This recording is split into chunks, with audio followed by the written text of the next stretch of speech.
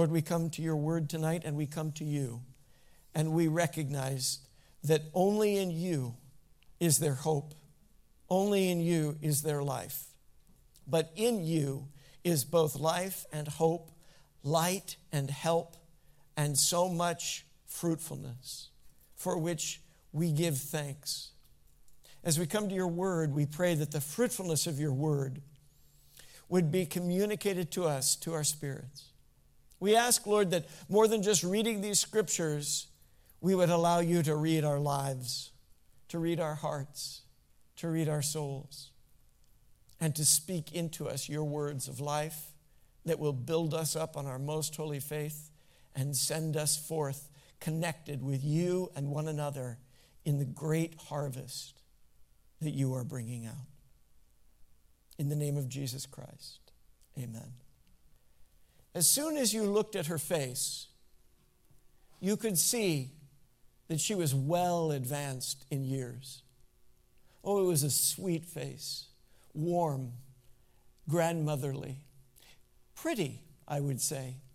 You could see in her thin face the fine structure of her bones still, but they had been draped as if in crepe in the soft folds of that wrinkled skin, like a silk sheet on a bed recently slept in. And it's true that you could hear in her voice the sound of dentures, and the curls that crowned her head, lovely as they were likely from a store. But there was a twinkle in her eyes and a vibrancy in her voice that was unmistakably vivid and vital, even though at the time of the interview, she was 98 years old.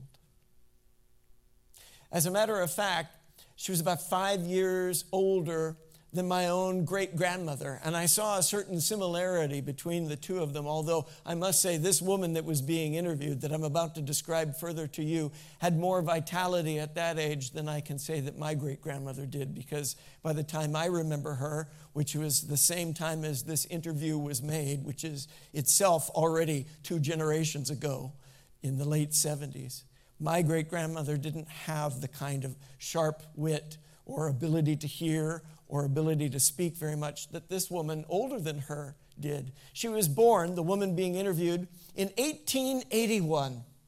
I saw the interview on YouTube, and I must say I'm a sucker for this kind of thing because I absolutely am fascinated by the experience of people who lived in eras earlier than ours. And it is really rather astonishing to think that you can listen to this woman describing her life in the late 19th century here where we are now in the early 21st century. I wonder what future generations will think about the descriptions we make of our times today. Of course, all of us are probably quite focused on the hardships that we are facing in the world today. And that's why I begin by talking about this interview, because this interview with the woman that was made in 1979 when she was 98 years old, describing the changes in her life, was actually about trying to understand what somebody from that era made of the modern world. But now that we are more than 40 years on from when that interview was made, none of us thinks of 1979 as the modern world anymore. But those of us who lived through it can remember that at the time it was cutting edge. And there were many thoughts about how stressful and demanding and difficult life was, but also how wonderful and glorious all of our new technologies were. In other words, not really very different from today.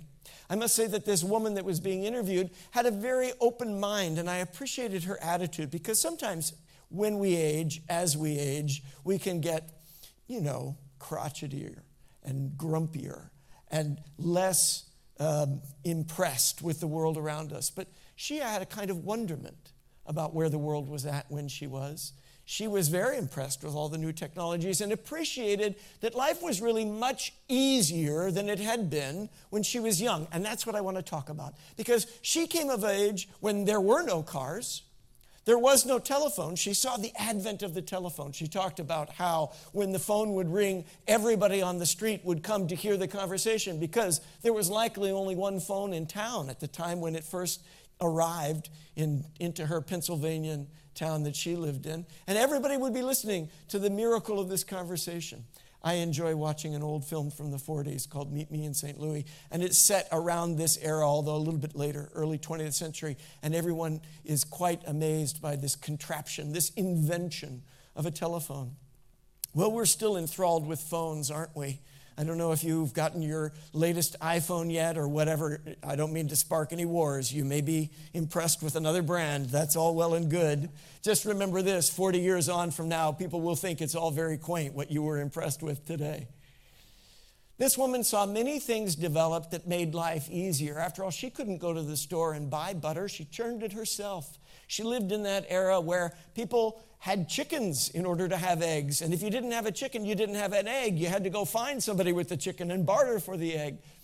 She talked about, of course, the hard winters that they would have, but also how those winters were a blessing because actually they could get around faster with a sled on the snow than they could on foot or with a rickety kind of cart that they would have to take during other times of the year. All of these things to say, she appreciated that the modern world was faster and easier, that you could go farther, faster, and communicate with more people.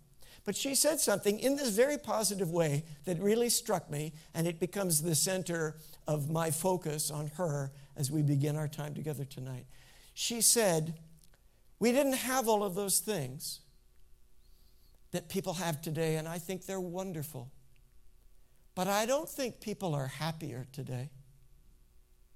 I think we were very happy then. I suppose it's easy to look back with rose-colored glasses on days of past. Most of us look back on our youth probably with more fondness than we actually felt when we were living through the time. Time has a way of softening the rough edges of what we went through. All the things that we didn't know and were uncertain about and we were worried about, those have all been resolved one way or another. They may have gone well or they may have gone bad, but one thing is we don't stay up night worrying about them now. Or if we do, it's not about what will happen, but it may be about what did happen. In any case, it's easy to look back fondly, and I recognize that's not always the reality. So there were no doubt then, as there are now, as there always have been, people who were sad, people who were stressed, situations that were desperate, circumstances that were unjust and unfair. There were problems then as there are problems now. And many of the problems that were then we might look at and say they seem worse. But what she says in the midst of that is, we had joy. We had happiness. She made a comment to the effect that I don't think we expected as much because we didn't have as much and we didn't have reason to expect as much. She said, I think family was more important then. That seems to be something you hear from generation to generation, isn't it? That family is more important in times past. And even if you and I cling to our family and consider them very important today, we can probably recognize that the world around us seems to have lost some of the appreciation, at least here in the United States, of the blessing of family, the simple blessing of being together. Maybe COVID and everything else we've dealt with in this year, maybe it's made that recognition a little sharper for us. If so, that's something to give thanks for. Because these present situations, they will come to pass. There will be a new day. And I hope that when those days arrive, you and I remember how much we have to be thankful for. Just by being able to gather in a restaurant or in someone's home. Just how wonderful it is to be able to spend time face to face with somebody. Just the wonder and glory of giving a hug. Tonight's message centers on a reality that comes in contradiction to our normal thinking. And there's three things that I'll say right off the bat that I want to sort of underline for us. One is, we tend to think of our happiness as being based on our circumstances. And the reason I mentioned this woman is that she saw a tremendous change of circumstances, as great as any of us have seen in our lifetime, I'm sure, even though most of us, if we've lived long enough, can say we've seen a lot of change. And you don't even have to have lived that long. You could be 25 years old and say, I've seen a lot of change in my life, and you have. Circumstances are constantly changing, and if you and I base our satisfaction in life and our sense of purpose on what we have and what we are able to do according to the circumstances around us, we will find ourselves stressed and distressed. We will find ourselves grieving and angry, agitated and full of angst. And even if we lift up prayer and worship in the midst of that, if we are rooted in our circumstances and letting our feelings and emotions lead us, we are unlikely to really experience the fullness of joy and the fullness of harvest that the Lord has for us. Our lives as followers of Jesus, as people who give thanks to God simply for who He is, are not situated on our circumstances. Our joy does not depend on our circumstances. Our joy depends on our Savior. Will you say that? My joy doesn't depend on my circumstances. My joy depends on my Savior. It is because of Jesus Christ that you and I have joy. Jesus fills our Thanksgiving, any Thanksgiving, every Thanksgiving with joy. Even if you're alone and isolated today, and I'm sorry if that is your circumstance, I want you to know it's not your situation in the Savior. You are not alone. Jesus is there with you. His Holy Spirit is in you. Tonight, we are going to partake of communion together. And even though you be afar off, you are connected in Christ. We are together in Him. He is alive in us. That is the basis of our faith, the security of our life, the purpose of our being.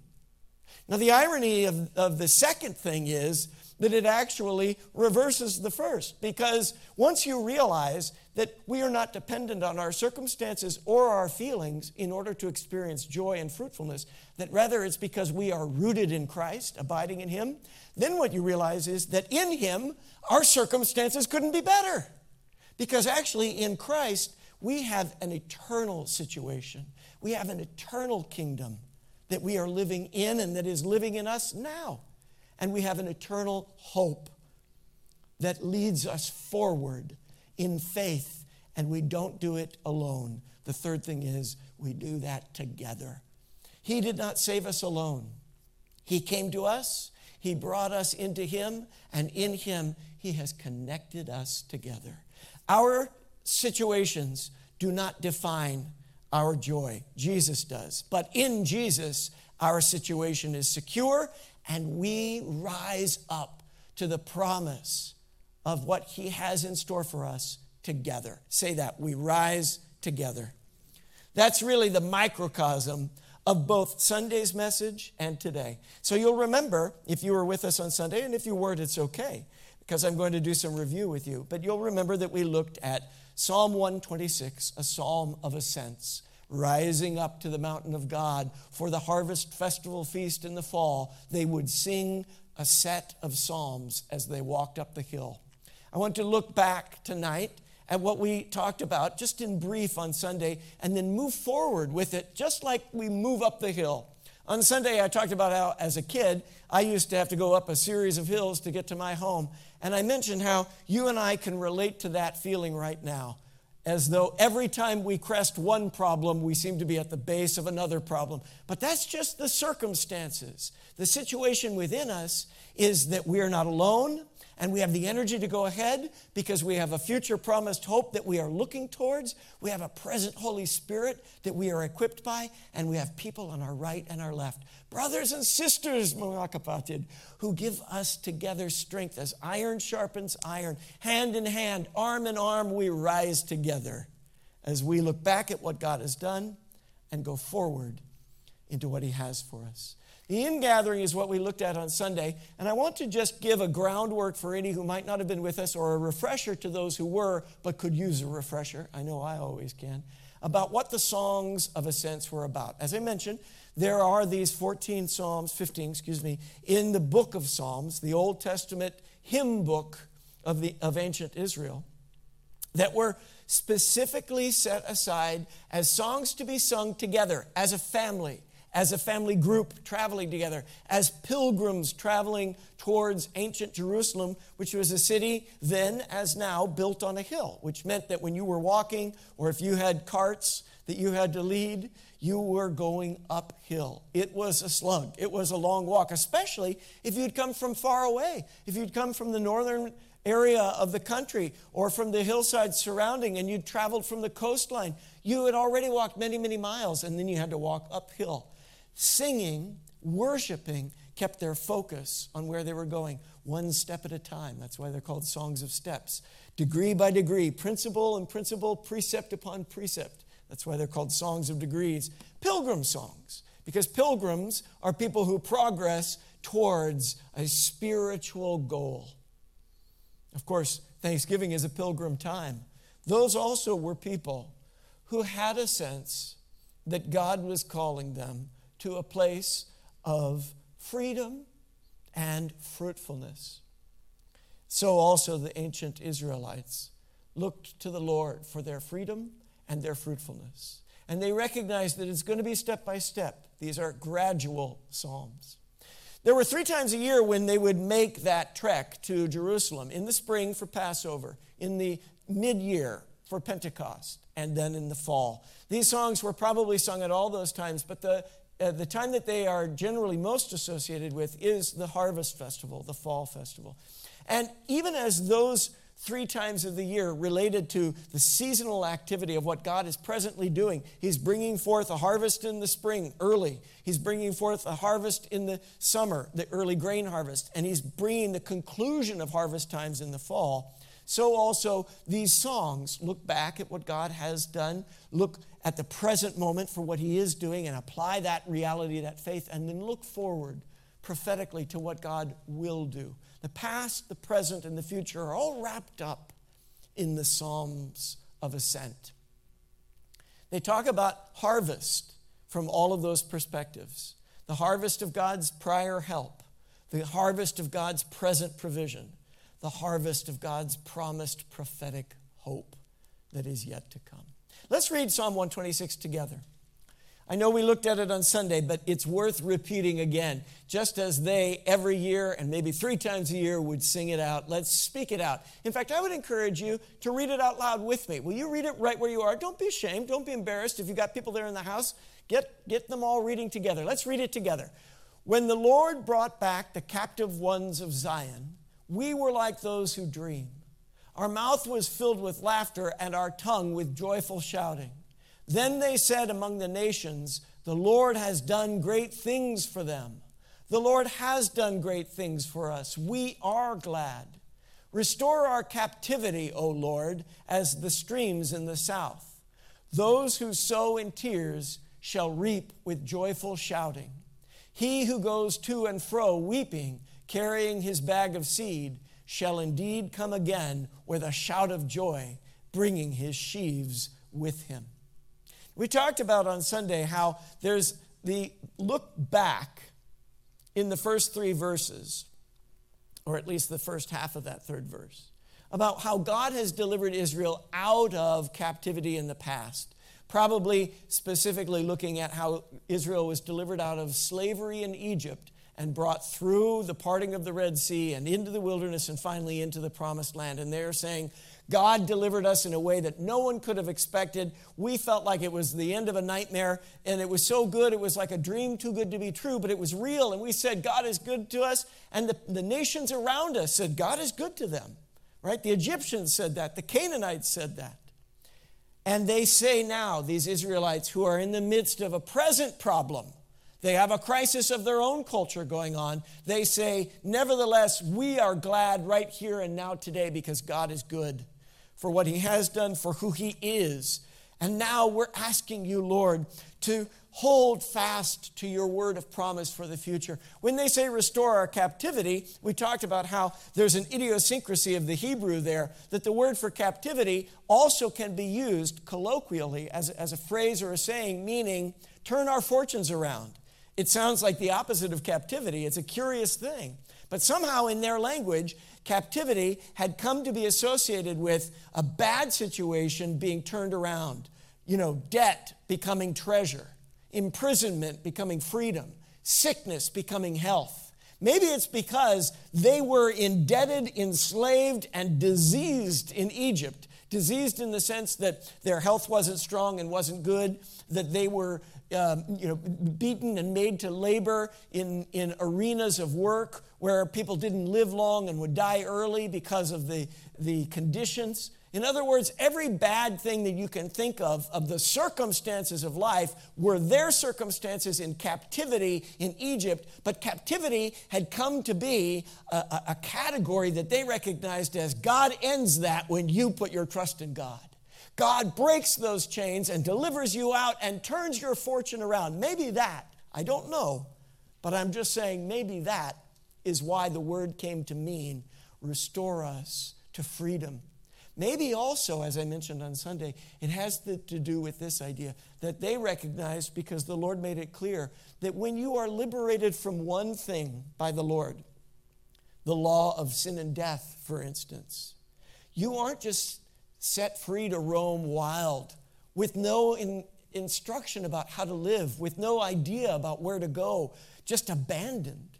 No, you are adopted into a new law of grace and glory that's written on your heart, that's borne out in your spirit. You move from someone who was trapped by circumstances into someone who was saved by a Savior and who puts their trust not in circumstances, but in that embrace of the Lord. Restore our captivity to you, Lord. Captivate us with your will. Capture us in your love. Free us from our distress. They recognized that to really work the harvest means you're going to labor and toil, blood, sweat, and tears. But those who will labor in the harvest fields of the Lord, who go out weeping, but nevertheless worshiping in and through their weeping, will come home rejoicing, bringing in the sheaves of the harvest. Now, finally, on Sunday, we looked at how in Genesis 37, that same word for sheaves was part of Joseph's dream in ancient times, that his brothers would bow down to him because when he was taken into slavery in Egypt, God turned his fortune around and turned his captivity into an enthronement. And he became a model of Jesus Christ for us in the Old Testament. Because when his brothers, when he first told them his dream that they were like sheaves of wheat that were bowing down to him, they said, "Come on, get real." In fact, that was part of why they sold him into slavery. They betrayed him because they said, "Who do you think you are to talk that way to us?" And just like Jesus, who came to his own and his own did not receive him, so Joseph's own brothers sold him like Judas sold Jesus for 30 pieces of silver. But God had a different design. The circumstances look bad, but God intended it for good. And the role reversal, the reversal of fortune for Joseph, is really just a prophetic promise of the role reversal, the reversal of fortune that you and I experience in Jesus Christ, so that we, as brothers and sisters in the family of God, come and bow down before our King. In this case, not Joseph, but one known as the son of another Joseph, Jesus, the King of all kings. Psalm 126, I believe, prophetically looks forward to the joy we will have in Jesus as the Lord of the harvest, brings past and present and future together and fulfills all things. So in all of this, we give thanks. For the bundle of blessings from the past, we give thanks. In the midst of the present weeping, we will worship. Because we give thanks to God in all things. We count it all joy. Because what we recognize is that God will not allow anything to transpire in our lives unless he has a purpose that can be fulfilled through it. And he will work all things together for good to those who love him and are called according to his purpose. And you are called. You are called to come and bow down and worship him. And when you do and you raise up thanks, you experience the joy of thanksgiving, not just one day a year, but every day of every year. It's possible to live in that attitude. The God who brought us help before uses our faith to restore, to turn situations around. But even more than that, today, he promises more yet to come tomorrow. He promises an uprising together. And that's where I want to come to the concluding half of our message tonight.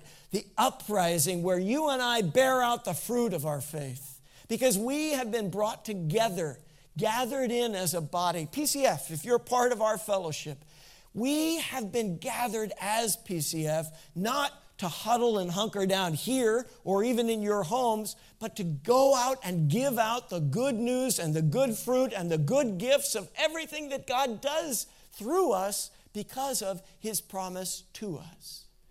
That's why I'm so delighted by things like the Operation Christmas Child event that took place last Saturday. What a perfect example of an ingathering of God's people and of all those wonderful toys and all those wonderful gifts and goodies that Sister Baby and Brother Sonny and Pastor Rochelle and so many of you that were here working on that. You brought those things together and you packaged them, but for what? Not to keep here, but to send it out, to bear out the good news. That's the uprising we're talking about. Not a revolt, a rebellion that is an angry attack against all those things that we think are wrong in the world. Because frankly, that's not the way that wrong is going to be made right. But instead, our uprising is one of consistent submission to the only one who was ever right in our world. The only really righteous one. And in that there is peace and strength together. That's the harvest. Past, present, and future coming together in the hope of heaven. We rise. We are able to walk through these times and not give up and not grow weary, even though you'll feel like giving up and you will grow weary, at least if you're like me at all, because I have felt like giving up and I grow weary. But you know what? When I remember what God has done and give thanks to him for what he has done, I feel my spirit rise within me. It's such a glory to know that simply remembering what he has done is a big part of enjoying the moment you're in. So we rise worshiping in our present time, no matter what our present circumstances. Every circumstance is a cause to worship. Do you have abundance? Maybe you're making lots of money off the stock market. Praise God. Rejoice. Maybe you're deeply in debt. Rejoice. You say, rejoice over debt? Well, what's more? Why would you rejoice over the stock market? Oh, because I'd rather get than give. No, actually, it's better to give away than to receive. The Lord said, actually, everything about our world is really kind of backwards anyway. You and I will never really understand the goodness and glory of God until we start praising him in all of it. Paul, the apostle, said, I've learned the secret. Whether I am abased or abounding. In other words, maybe the tide is high and I'm riding high on it. Maybe the tide's gone out. And you know what happens when the tide goes out? It stinks. The situation doesn't look so good. But Paul said, I'm not worried when the tide goes out, and I'm not proud and vain when the tide is high, because I've learned the secret of both, which is the point is God has me in that situation for a purpose. What is the purpose of the Lord in this? And therefore, I'm blessed when I'm abased, and I'm blessed when I'm abounding. There's no situation that I'm not blessed in. And there's no situation that will discourage me as long as I keep my eyes fixed on Jesus and worship him and read his word and receive it and believe it. But I can't do it alone. We rise together. Say it again. We rise together. In these days, maybe one of the hardest things that so many of us have experienced, if we are people of faith, is that it has been harder to come together as the body of Christ. Now, in many ways, there are again, silver lining blessings. Like I said, here we are online tonight, reaching potentially far more people with this message and this service and this invitation to worship, partnered and connected together with maybe far more people potentially than we were last year. It feels better to be in this room full and overflowing. I like that feeling. But you know, our feelings and the situation is not what we are to live by. We're to live by the Word of God and according to the vision of the Spirit. And what I see in the Spirit is There is an attack, an assault against the body of Christ that is trying to divide us, that is trying to keep us separated. But it cannot succeed. It can't. If you are genuinely a part of the body of Christ. What do I mean by that? What I mean is it cannot succeed unless you let it. Don't forsake the assembling together of the saints. Be a part of the body. Whether you are streaming online or you're coming to the patio service, or if you're part of another church, you just happen to be joining us as a guest tonight, that's fine. Then be a part of your church. Be a part of your cell group, your Bible study. Be a part of your neighborhood where there are other believers that you can connect with. Do it wisely. Do it appropriately for the circumstances that you are in. But don't forsake doing it. Keep doing it. You say, well, I don't like to do the Zoom call, or I don't like to go online. Or maybe you say, I don't want to be on the patio, or I don't like to wear a mask. Well, we're not children, are we? Well, maybe some of us are. Actually, we're all children of the kingdom. But let's not be, dare I say the word, let's not be brats. Spoiled to think, it has to be the way I want it. It has to be the way I'm comfortable. No, this journey isn't about being comfortable. We're going up a mountain. It's hard, heavy work. Sometimes you feel like stopping, but what I'm saying to you, what we say to each other is keep on keeping on and do it together. Stay together. And there are ways to be together. And so many of you are doing it, and I'm so proud of you for it, and don't give up on it. I know, I feel it too sometimes. It is hard. It's easy to grow weary.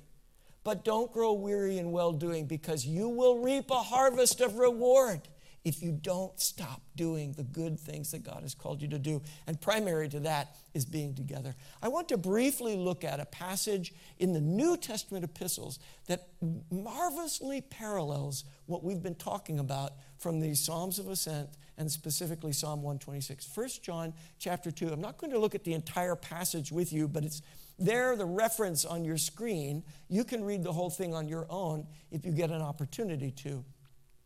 The first thing that you'll see in this passage, not necessarily in the order that it's written, but in the order I'm giving it to you, because I want to highlight the consistency of what's being said, is that there is once again this recognition that we are able to rise up in faith when we remember what God has done. Remember together and give thanks. John wrote to the early church and said this, let what you heard from the beginning abide in you. Will you say that word, abide? You'll notice it's 3 times in the passage. You'll notice that in the works of John, for instance, in the Gospel of John, the 4th Gospel, in John chapter 15, when he is quoting Jesus, he quotes him with the same Greek term, abide in me and I in you. If you have what you heard from the beginning abiding in you, then the Son and the Father are abiding in you too. In other words, God is abiding in you. The God that we only know because Jesus has made him known, and he lives within us. If the Word of God is dwelling in us richly, if we've hidden his Word like a seed in our heart, it's going to blossom into fruition there. So remember what he's done. I was talking with one of the brothers just yesterday, brother here from PCF, and he was sharing about a present situation that he was asking for prayer for, just something that he wants the will of the Lord in his life, and he's asking for God's grace to know it and to pursue it and for it to be achieved. Amen, brother.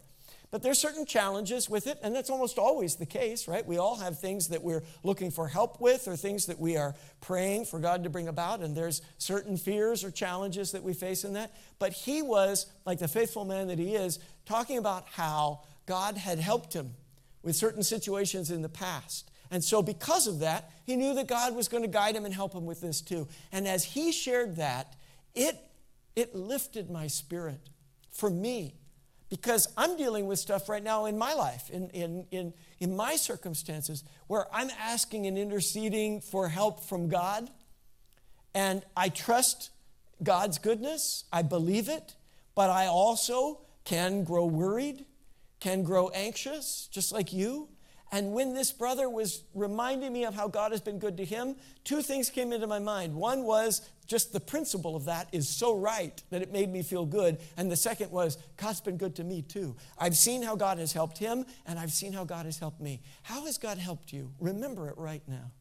I want to share a few things that come to my mind about me, but Pastor Hingy asked us earlier to say things we are grateful for. I want you to scour your mind and your memory for how God has helped you in the past, and let that be strength to you today. You know, when I was a little boy, 7 years old, in fact, it was in 1979, I just thought of that now, ironically enough, I fell on a palm frond. I've shared the story before. I don't have time tonight to go into greater detail, but it actually went into my artery. I didn't realize it at the time, but it did. It could have killed me. I could have bled to death right there and then in our backyard.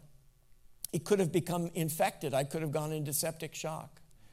They didn't know what it was. I went into my small-town local medical clinic, and they were intending to do a biopsy. If they did, I probably would have bled out right there in that facility because of the nature of that unusual wound of a thorn in my flesh, in my artery.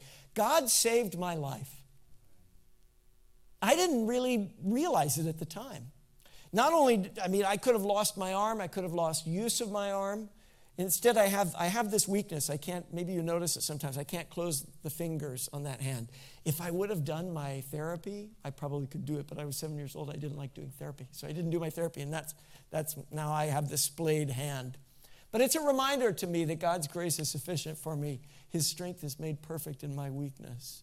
God saved my life. It was decades before I really reckoned with that. I remember the day in my 20s when the Lord said to me, I saved your life then. And I began to weep because I just had taken it in stride. God has probably saved your life at some point, maybe more than once. I know he has for me. I had rheumatoid arthritis so bad that I was using a cane, and it took me longer to cross the street than the light would allow. When my daughter was about to be born, the doctor was saying to me, you're not going to be able to hold her. And God miraculously healed me from the severity of that symptom. Even though I have a little residue of that chronic condition today, again, God's grace is sufficient for me, and it's a weakness that reminds me of my need for him. But I don't have the pain. I don't have the deformities. In fact, I had deformities with my arms that the doctor said that can never change, not even with surgery. And it did. It disappeared. I no longer have that flexion deformity. I had cysts in my leg that disappeared. A miraculous healing from God. He does that, and he's done it for some of you. And if some of you would remember that, there'd be more healing that would come not only to you, but hallelujah, through you. Because your testimony will be a way in which you worship and witness to others about the goodness of God. Even if all you can say is, God has given me his word, God has given me his spirit, God has given me his son, you have a good word abiding in you. Give thanks to God for it. He's paid your debts. He's healed your relationships. He's given you understanding. He's cast out your depression. Some of you, he's cast out your demon. Some of you still need that. Give thanks to God for what he's done so that you can be prepared for what he wants to do today. And choose to be grateful for it all. Choose gratitude. Gratitude is a choice, and it's a powerful choice. Because you and I can choose to be ungrateful. We can choose to be negative. We can choose to be driven by our emotions. We can choose to be shaped by our circumstances. Or we can say, I may feel a certain way, but I confess that Jesus is Lord over that. I may see a certain situation, but I confess that there are better things to be seen in the Spirit. I will speak the word of God over my life. I will pray in the Spirit. I will pray with the understanding. I will pray and ask for the will of God, and I will be grateful no matter what comes. Even if what God does isn't what I think I want, I will be grateful to God for who he is. We rise that way, and we rise together that way, and we rise in worship that way. Worship is a way of life that is all about giving thanks to God for his goodness. In 1 John 2, this is maybe a little harder to see, so I'm going to string it together for you. But John's going to make it clear to the church then, and friends, let's let it be clear to us today, that the way of the world can never guide you in the way of worship that rises up to the intention and purpose that God has for you. If you love the world and the things in the world, you know what that's about? That's about loving circumstances, situations, wealth and riches and power. Listen, there's nothing wrong with wealth, riches, or power. God brings it to people many times. But if that's what you love, and you love it more than God, well, you can't serve two masters. So John says, don't fall in love with those things, because if you love the world and its ways, its thoughts about what's right and wrong, its thoughts about how to live, its preoccupations, its technologies and shiny objects, the love of the Father is not in that, and it won't be in you. For all that is of the world. It's the desire of the flesh, the desire of the eyes, the pride of life, the very problem that led the people of Eden to reach out and grab what looked good to them from that tree of the knowledge of good and evil and fall out of the grace of the love of the Father. It's not from the Father, it's from the world, and the world is passing away. This too shall pass.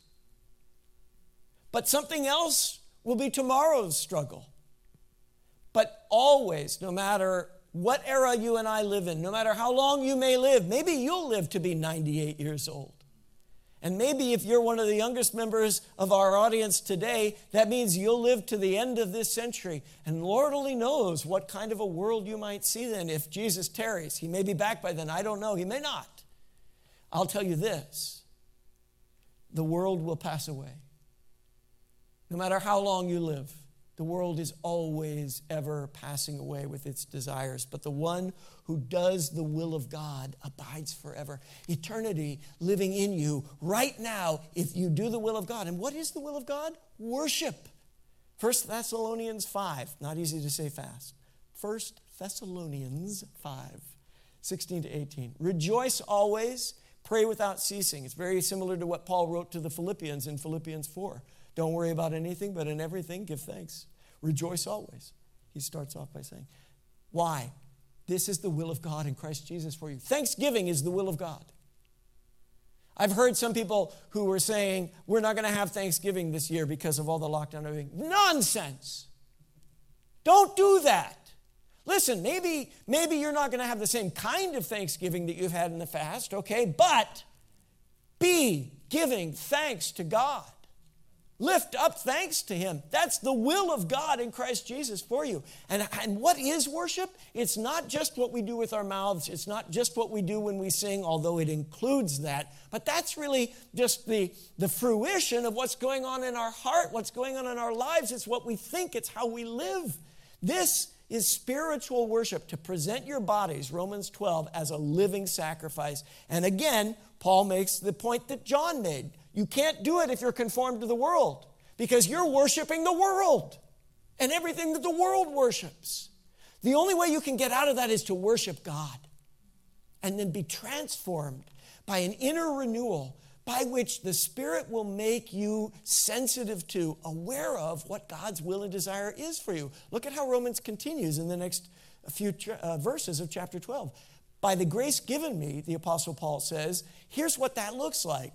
I'm saying it to each one of you. Don't think too highly of yourself. That is the way of the world. Me, dog eat dog. I come first. Do it to them before they do it to you.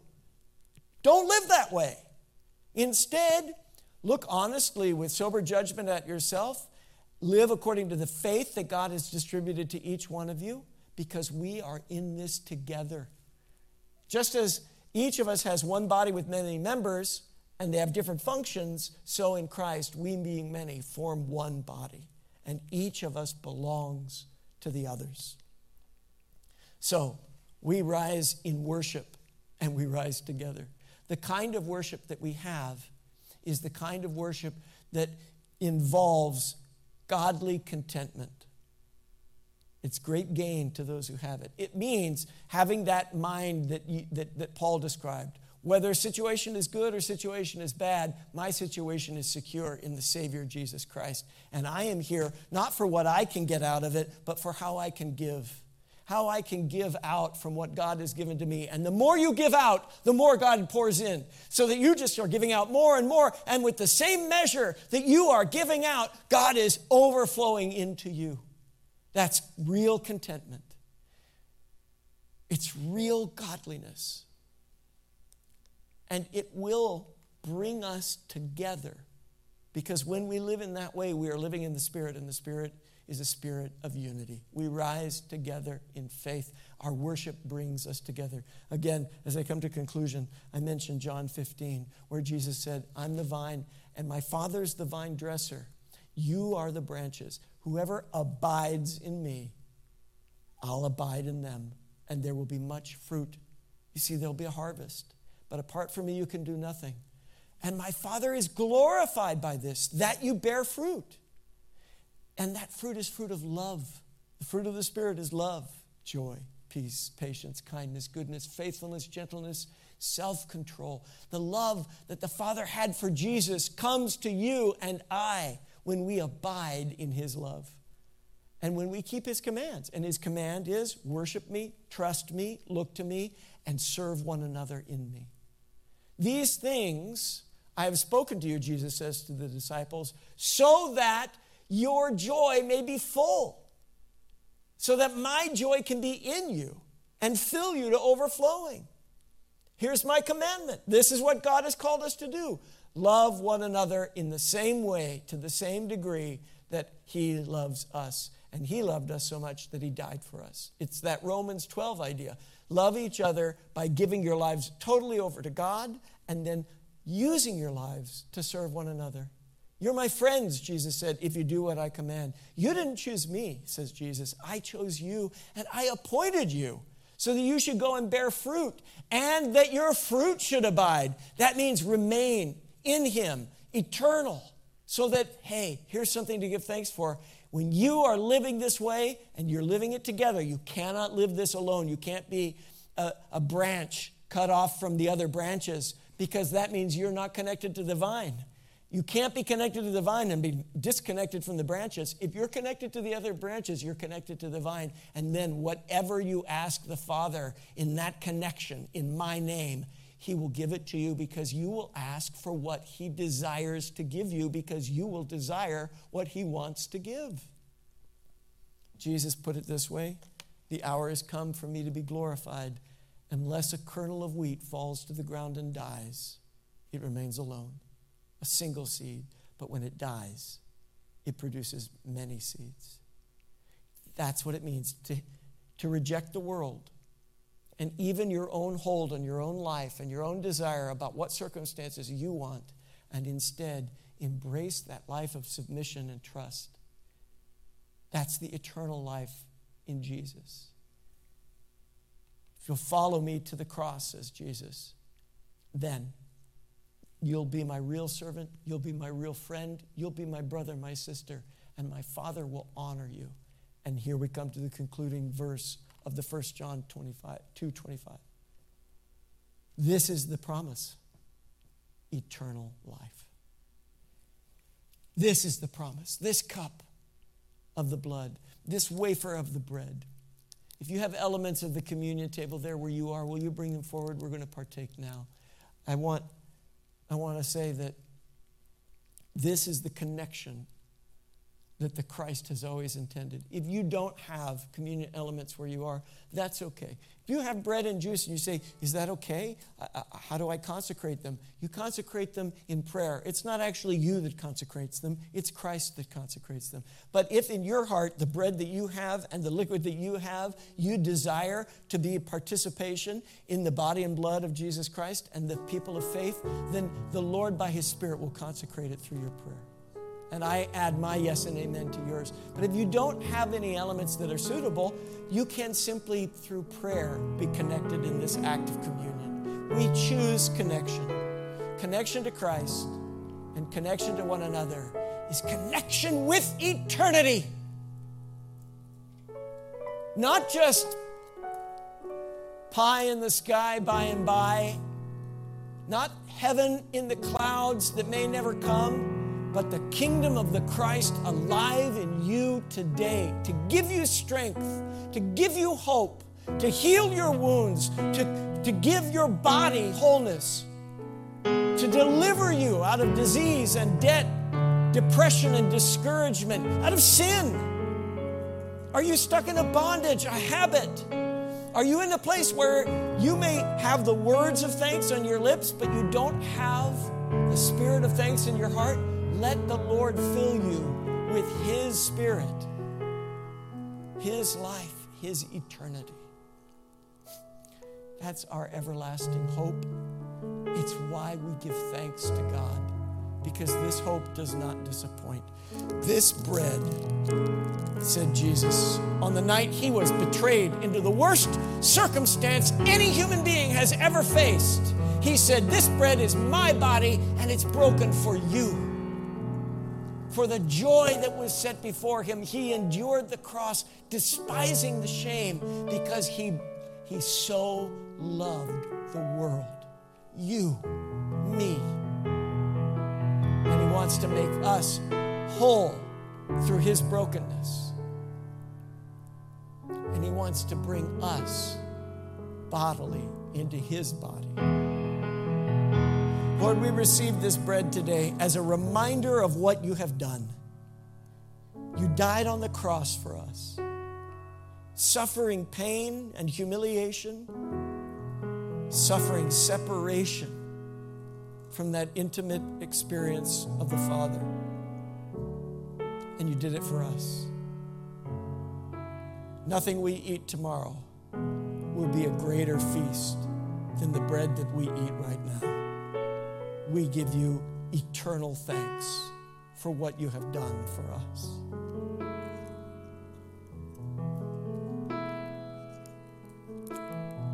Take your cup.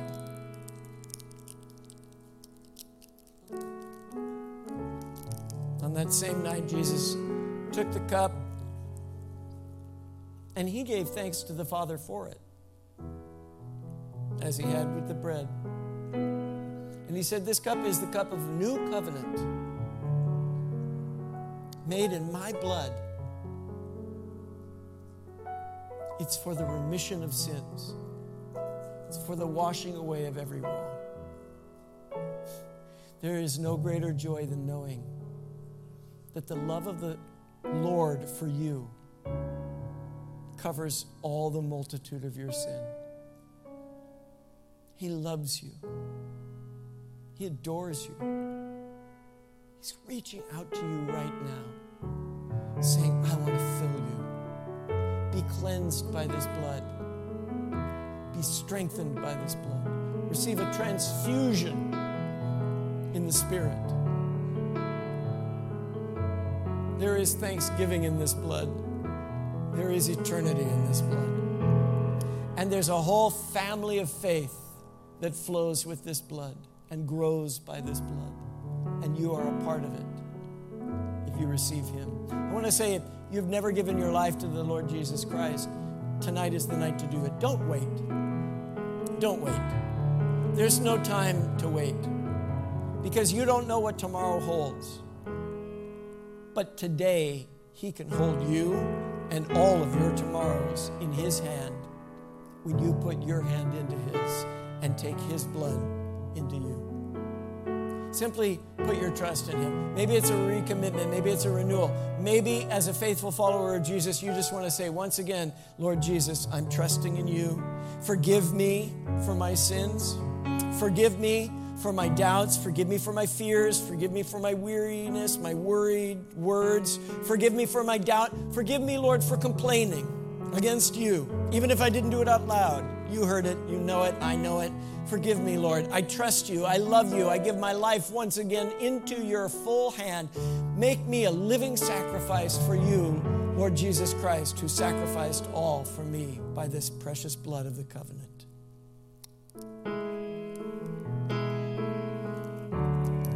And it is finished. It is done. You are saved. Give thanks to God.